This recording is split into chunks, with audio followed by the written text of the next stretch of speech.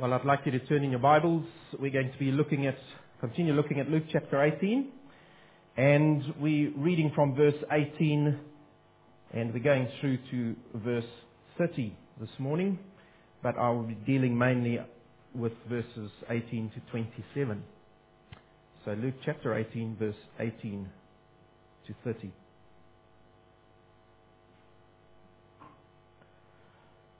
A ruler questioned Jesus, saying, "Good teacher, what shall I do to inherit eternal life?" And Jesus said to him, "Why do you call me good? No one is good except God alone. You know the commandments. Do not commit adultery. Do not murder. Do not steal. Do not bear false witness. Honor your father and your mother." And he said, "All these things I've kept from my youth." When Jesus heard this, he said to him, "One thing you still lack. Sell all that you possess and distribute it to the poor, and you shall have treasure in heaven. And come, follow me." But when he heard these things, he became very sad, for he was extremely rich. And Jesus looked at him and said, "How hard is it for those who are wealthy to enter the kingdom of God? For it is easier for a camel to go through the eye of a needle than for a rich man to enter the kingdom of God." Those who heard it said, "Then who can be saved?" But Jesus said, "The things that are impossible with people are possible with God." Peter said, "Behold, we have left our homes and followed you." And Jesus said to them, "Truly I say to you, there is no one who has left house or wife or brothers or parents or children for the sake of the kingdom of God, who will not receive many times as much at this time and in the age to come eternal life." That's God's word to us this morning. You know, this rich young ruler was one of many in the Gospels. Listen to what I'm saying. He was one of many in the Gospels who went away from Jesus in a worse condition than when he came. There were many. They came to Jesus, they heard what he said, but they went away in a worse condition than when they came. There were many who went away in a better condition, but this young ruler was one who left worse. He had so much in his favor. He was moral, he was religious, he was earnest, he was sincere. If he was living today, we'd give him automatic membership in many of our churches. And yet, he walked away from Jesus in great sorrow. Why? Well, we're going to see he asked the right question, but he made the wrong decision. And you and I can be doing exactly the same thing today, and so we need to investigate this morning. You might be asking the right questions, but are you making the right decisions? Let's see what our Lord does. The three Gospels, Matthew, Mark and Luke, tell us about this young man. Those are the parallel passages, and all three Gospels contain them. Jesus sets out again on his journey to Jerusalem, and the young man runs up and he kneels before Jesus. The other Gospels tell us that he was a very rich man. They tell us that he was a ruler, probably a synagogue official. He owned many properties. And so he was, in people's eyes, a very successful man. But he knew deep inside of him that there was something wrong. He knew that he didn't have this eternal life that he was striving after. It wasn't yet in his future. There was a hole he was wanting to fill. And he was trying to find that answer. And so he comes up with this question which was consuming his heart and his mind. He falls at Jesus' feet. And he says to the Lord, "Lord, good teacher, what must I do to inherit this kingdom? What must I do to inherit eternal life?" The first thing we need to notice about this young man is that his his view of Christ was superficial. And we see that in his words that he uses, and Jesus picks up on this as well. Good teacher. The word superficial in the dictionary means something existing or occurring at or on the surface, and appearing to be true or real only until examined more closely. So you think it's true, but when you dig deeper, you find out that it's actually superficial. There's so much more under the surface. So this young man comes and he says to the Lord, good teacher. What does Jesus react to that a little later? He says, why do you call me good? No one is good except God alone. You think, well, what's the problem? Well, you see, Jesus wasn't disclaiming his deity. The Jehovah's Witnesses will use this exact verse and they will say to you that Jesus is here saying that I am not God, therefore I am not good, so don't call me good. This is proof that he's not God, but created by God. They will come and tell you that at your door when they knock on it. Don't believe them. This isn't what Jesus is saying. What he is saying is this. He's saying, young man, do you know what you're saying when you call me good? You see, as Jews, they had this phrase which they used, only God is good. And they kind of used it automatically. Like, you sneeze, people say, bless you. They used to use this phrase, only God is good. And so this young man comes and says, good teacher. And Jesus says to him, why do you call me good? Only God is good. And if you say that I'm good, are you saying that I'm God? Really? Are you acknowledging me as the Messiah? As you come before me, young man? And if you are, what I'm about to say to you must be treated as the Word of God. Or am I just another teacher to you? And you just use this word. Do you see what he's saying to him? You're saying to this young man, your view of me and the kingdom of God is superficial. Don't just use this term glibly. You need to dig deeper. You need to discover the real truth. You need to discover who I am, and then you are to respond to me. You see, there are many today that have a superficial Jesus. There are many today who have a plastic Jesus in their homes. He's just up there. They would pass him by, they hardly see him after a while. In fact, he might be in the church. A big statue in a church, and they'll walk in and out and not see this statue of Jesus.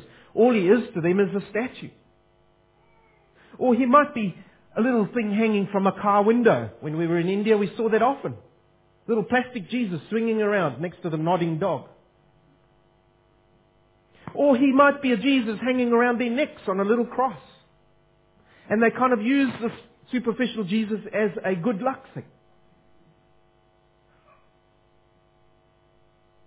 Or he might be a Jesus of their own creation.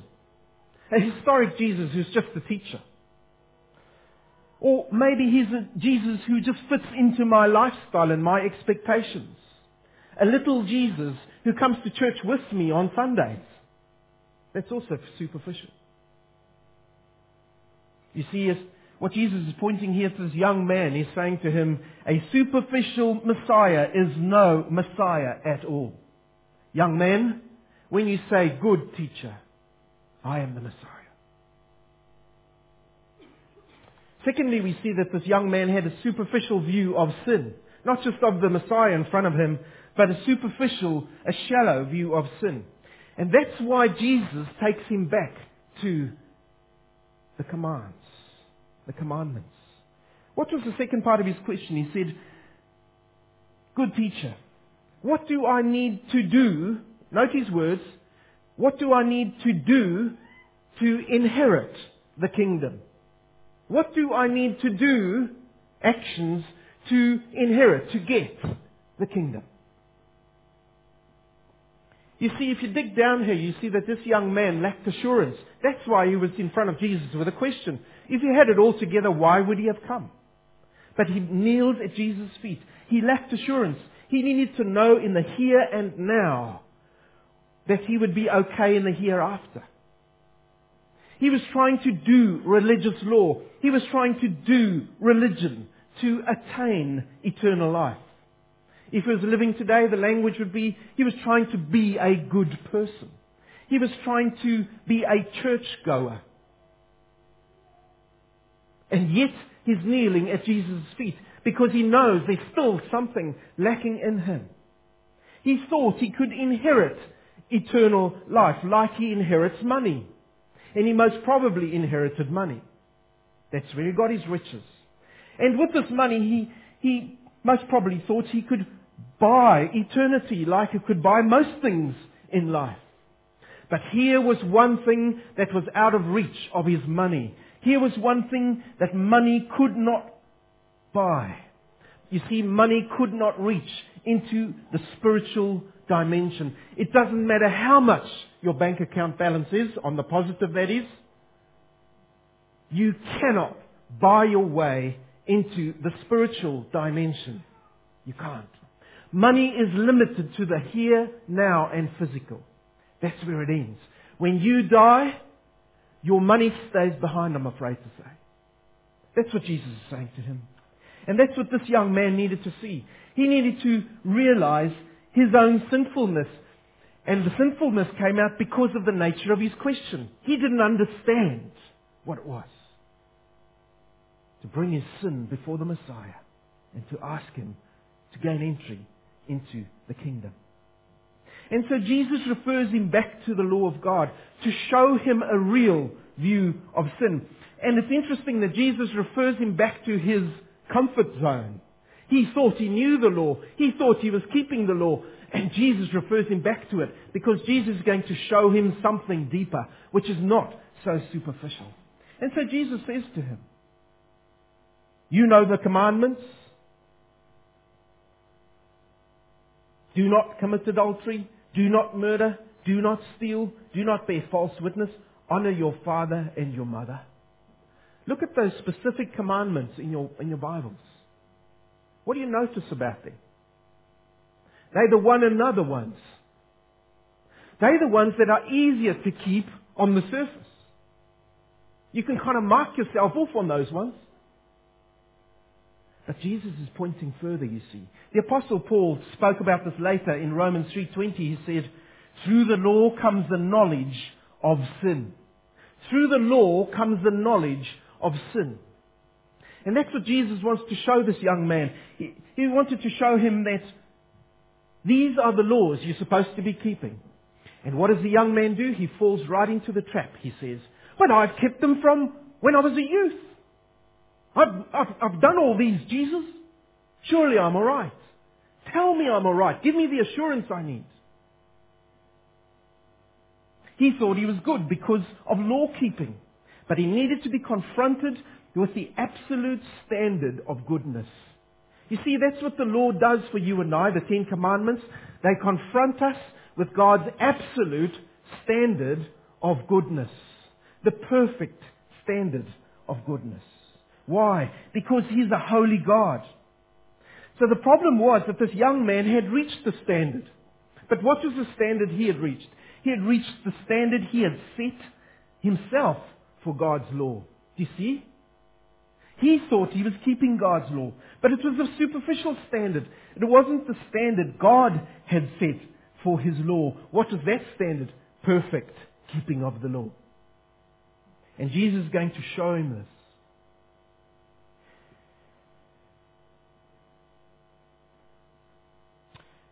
You see, if he had correctly understood the law would have shown him that he was a sinner. The law would have shown him that his heart was far from God. But he missed the law's intent. Why? Because he was blinded by his rule keeping. He was blinded by his being religious. And there are many, many, many today who suffer from the same blindness. Religious blindness.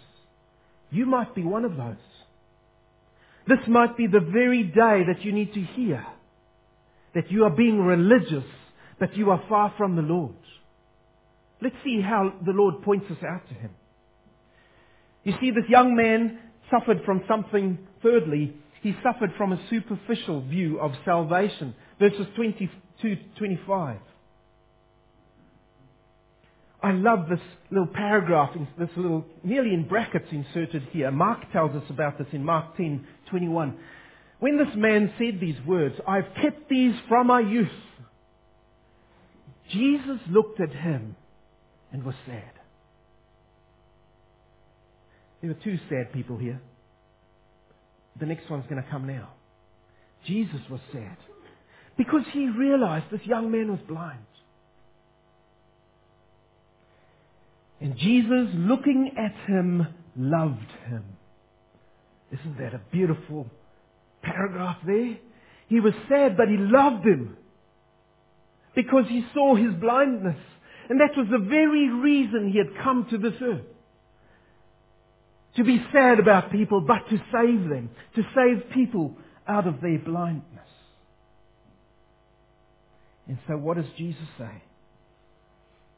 Verse 22. One thing you still lack. Sell all that you possess and distribute it to the poor, and you shall have treasure in heaven, and come and follow me. You see, Jesus could see his heart. He could see right inside this young man, and he could see that there was one major commandment that he was breaking. What was that? Yes, love the Lord your God with all your heart. And there was another one. There shall only be one God in you.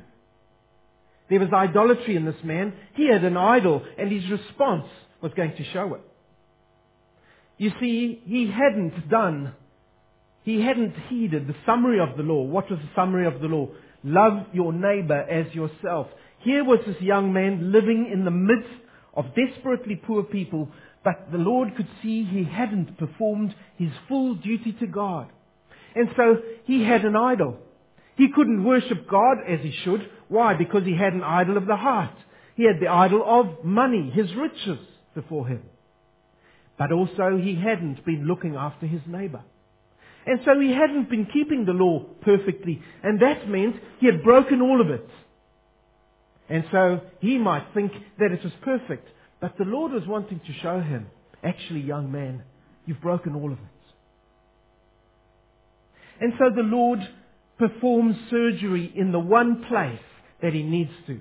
What does he do? He says, okay, you've kept everything perfectly. Go and sell everything you possess. And then come and follow me. And that was a cut that cut to the man's heart. Because he knew he couldn't. That's the amazing thing. When Jesus reaches you and I, he does heart surgery on us. Because he always cuts into that one area in our lives that really hurts. And he brings us to a point of decision. We either can or we can't. And this young man knows, I can't do this. He was sad. Why? Because he knew he couldn't pay the price required for what Jesus was asking. He couldn't pay the price. It was too high. He had a love of earthly possessions. Salvation was not worth the price he had to pay. Think about those words.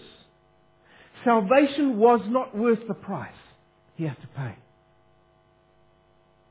Have you paid the price for salvation? And listen to what I'm saying here. You can't do anything about your salvation. That comes all one way. But Jesus says to you, I will save you. Are you willing to pay the price? Will you leave everything and follow me? If not, you can't come into eternity. You can't have salvation. It's me and it's me or nothing, says the Lord. And this young man walked away sad. He left in a worse condition than when he came. Why? Because he knew the truth, but he decided to turn his back on it. He decided to turn his back on the only one who could save him, the Messiah, and to go into a world and to end his life surrounded by his riches, but not able to go into eternity. That is sad.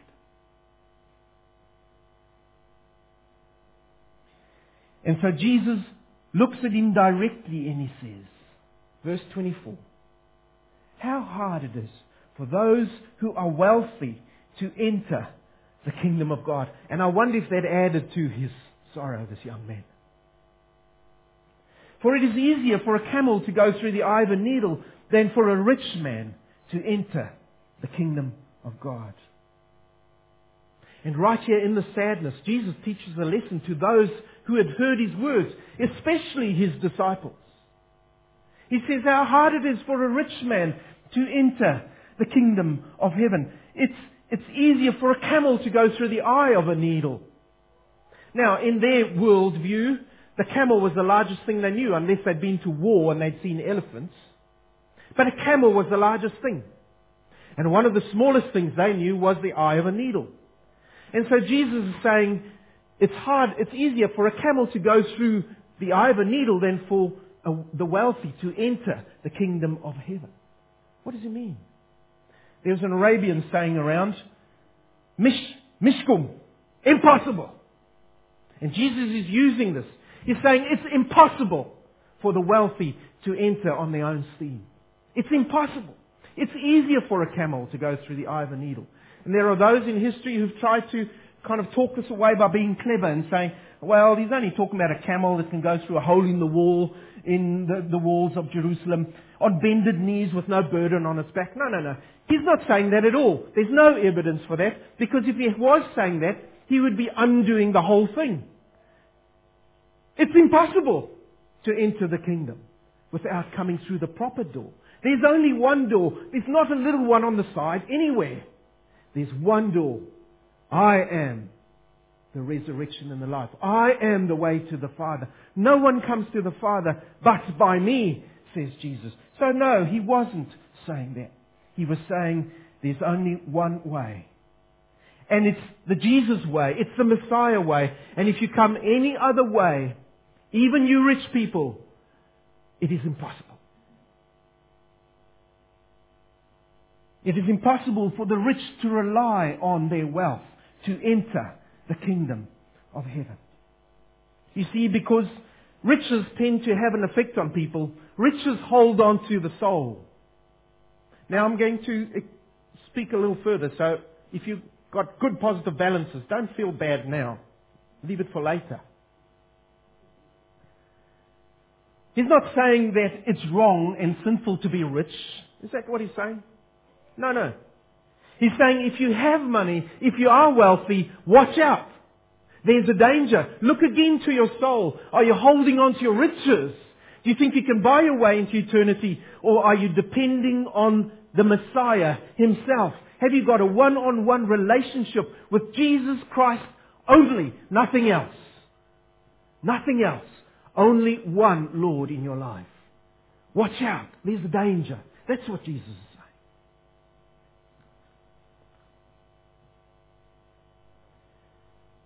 I love verse 26. Jesus always creates responses in people. So the people around hear this. If it's impossible for this wealthy guy to get into the kingdom of heaven, and they had this idea in their minds that God blesses the wealthy and He gives them many blessings, and so they must be in God's good books. So if it's impossible for those in God's good books because of their wealth to get into heaven, what about us? Poor people. What chance do we have? That's impossible. Those who heard this realized God's standards. If he, the rich one, who's got it all together, this young man, can't get into heaven, then who can? And that's the very point. Jesus wants to point them to Himself. Jesus wants to point them to the only possibility of getting into heaven. And that's why He says those beautiful words on which your soul rests, if you're a believer here today, and on which my hope rests. He says, what is impossible with man is possible with God. Yes, it is impossible for man to enter without God's help. That's the point. But with God, everything is possible. He turns your impossible into possible. That's what He's saying. If we put our faith in works, then entry into the kingdom is impossible to attain. But if we put our faith in Jesus Christ, listen to this, then entry into the kingdom is not just possible, it's already attained for us. Where was Jesus on his way to? Jerusalem. What was going to happen in Jerusalem? He was going to die on the cross. He was going to pay that price that had to be paid to make it possible. It was already attained in God's eyes, in eternity's plan. And here Jesus says, if you put your faith in me, with God, it is possible. It is already attained. He knew what he would do on the cross. Without turning aside, he knew. Praise the Lord for that phrase. The one perfect lawkeeper, Jesus Christ, said those words. Hebrews 7 verse 25 says this, He, Jesus, is able to save to the uttermost those who draw near to God through Him. I want to repeat those words. They are words of grace. Listen to them. He, Jesus, is able to save to the uttermost. Everything necessary. Those, here's the prerequisite, who draw near to God through Him. Isn't that beautiful? We cannot enter without Jesus Christ. Christ does something which is impossible for man to do. He pays the perfect price which has to be paid for man's imperfect obedience to God's law. He keeps it perfectly. Now, are you awake? I'm going to use a big word. On the cross, He pays propitiation. All right, I know, it was a bit... I'll use it again. He pays propitiation. What does that mean? It's one of the most beautiful terms that you can get to know off by heart.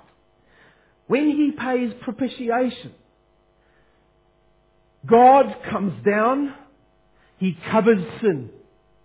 But not just that, He deflects the wrath of God which was due for that sin. Have you got it? I might get you to do the actions with me. No, I won't. God, listen to this, propitiation. God Himself comes down. Who was coming down? The Messiah, God. He comes and covers sin, all sin which is brought before Him. But not just that, He deflects. He takes on Himself the wrath of God that was due for you and I. I love propitiation. And I can spell it. I love propitiation. Because that's the story of my life. I was a sinner. And man, was I a sinner. But Jesus came. He found me on a day. I didn't want to find Him. He found me. And when I knelt at His feet, He covered my sin. And He deflected the wrath of God, which as sure as God was coming down on my head. I love propitiation. I should put that on t-shirts, but no one out there will understand such big words. Propitiation. This is what 1 John 4 verse 10 says about this beautiful word. In this is love, not that we have loved God. It's not about you and your love for God. It's about Him and His love for you. Do you see the love comes the other way? And this is love, not that we have loved God. Here it is, but that He loved us. And He sent His Son to be the propitiation for our sins. Thank you, Lord, for sending Jesus Christ.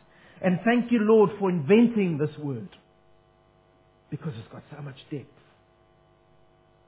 You see, this rich young ruler needed Jesus Christ. He needed the Messiah. He needed God Himself, who was standing right in front of him to keep the law perfectly on his behalf before he could inherit eternal life.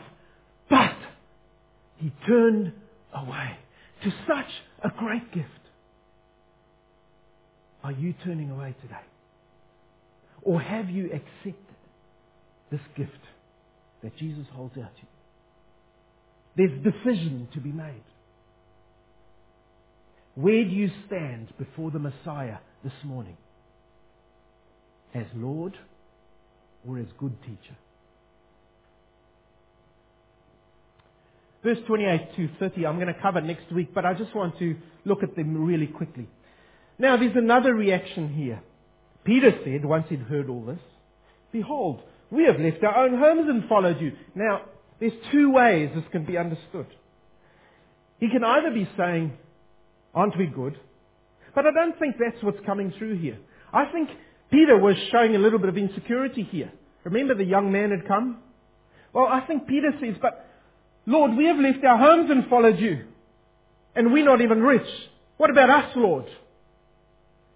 And Jesus said to them, truly I say to you, there is no one who has left house or wife or brothers or parents or children for the sake of the kingdom of God who will not receive many times as much at this time and in the age to come, eternal life. You see, there are many people who have had to offer these sacrifices. There are many who've had to leave families behind, go to other countries and never see their families again. And in the early years of mission work, many husbands had to leave their wives and children behind and never saw them again. In your family today, if you're a believer and none of the rest of your family are, they might be forcing you out as well. You might be forced to pay this price. But Jesus says, you lose now, you gain forever. We take hope, you see. You might lose all your riches now, and the Lord might want you to. Are you prepared to lose all your riches for Jesus Christ? He says if you are, you will gain for eternity. See the big picture. Count the cost. I am Messiah. What is impossible with you is possible with me. I will look after you in this life. You will not lack. I will look after you. But in the next life, I will continue to provide for you into eternity. And you will lack nothing. There's hope, you see. With God, everything is possible. Even in your impossibilities. So we need to trust Him. Like this rich young man, we need to make a decision. We need to trust the Messiah who is right here with us in this room. Jesus Christ, through His Spirit. He's with us. Do we trust Him in our everyday lives? I want to leave you with 3 questions. I always say that, but it works into a few little ones. The so what? We've heard all this. The rich young man. So what? First question, are you devoted to religion or to Jesus? That'll show in what you seek to do. Are you into rule keeping? I better do this or better do that or I better do this. Otherwise, or do you trust Jesus Christ? There's a big difference.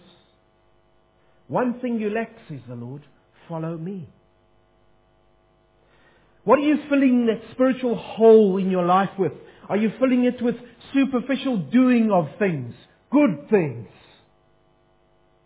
Giving all your money away to the poor? Are you trying to fill that hole in your life with doing religious things? Or have you filled that hole in your life with a relationship with the only one who can fill that emptiness, the real Jesus Christ? And if you do, you will have assurance of salvation. You will not doubt that He can save to the uttermost.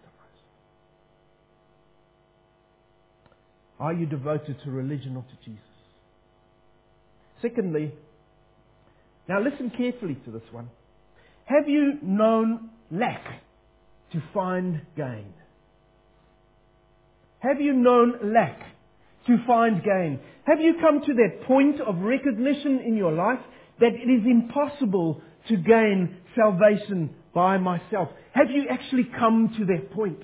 Or are you kind of getting there? Because getting there is not going to get you into the kingdom. We've got to reach that point when we know without Jesus Christ, I am lost for eternity. It's only at that point when we will find Christ's accomplishment for us. We need to ask Him to save us. We've got to get to that point in our lives. Lord, I can't. You can. Please save me. I'm a wretched sinner. I need your grace. And only then will propitiation be made on your behalf. I couldn't help it again. It will be made on your behalf. But if you strive for perfection and salvation on your own strength, You face eternity on your ace, on your own. And last large question this morning. Is it all for Jesus in your life this morning? I want to ask you a practical question. What are you clutching in your hands? You say, yes, all for Jesus, but what are you holding on to in this life? Clutching is the word I used. Are you holding on to another God first before Jesus Christ? I ask if the Holy Spirit will do surgery here today. What is there that comes before Jesus in my life? What is your security based in? What is there which causes you to walk away from Jesus Christ and your obedience to Him? Is the price too high for you to pay for salvation? Remember, your loss in this life is your gain for eternity.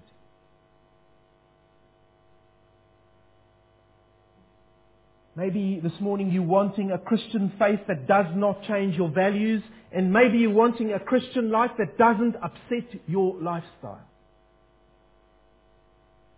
That's plastic Jesus. That's superficial Messiah. That's a false Messiah. He is no Messiah at all. You see, it's easy for you and I, and I'm speaking to believers here now, it's easy for you and I to slip into a state of spiritual sluggishness and to view Jesus as important, but not all important. There's a difference. When something is important in your life, good and well, but if it's all important, your whole life is put into one direction because that's all you can see. Is it Jesus Christ as first of all in your life? How does Jesus fit into your life? Is He merely relevant or is He irreplaceable? If someone had to come and take Jesus out of your life, what would you have left? Would you still be able to kind of manage along? I would be utterly lost. No more flying for me. I don't care about it. The Lord Jesus Christ is everything. And if He is no longer there, I have nothing. I die. You will only know Jesus to the degree that you realize that He has absolutely no equal. I'm going to repeat that. It's a really important sentence. You will only know Jesus to the degree that you realize that He has absolutely no equal. If there's any other competitor for your heart, you need to go back to the Messiah. You need to bend your knee. You need to ask Him to forgive you. And to fix your eyes on the one who can take you from this life into eternity forever. One thing you lack, says Jesus. Not just Jesus, all for Jesus, and I've sung the song and it felt good. But forsake everything else and follow me. Decision time. Let's pray. Lord, our Heavenly Father, You sent Your Son, Your beloved Son, to this earth so that He would find people like us, those who were lost, those who had no hope for any eternity, never mind this life, so that He could save us, so that He could love us, so that He could give Himself completely and pay the price and keep the law perfectly on our behalf. Without Jesus Christ, we are nothing. Help us, Lord, to see that fact in the reality of our daily obedience to You.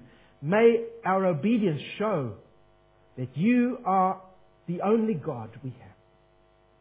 May we not be sidetracked by other things. May we not lose focus. But may You be preeminent in us, Jesus Christ, our one and only God.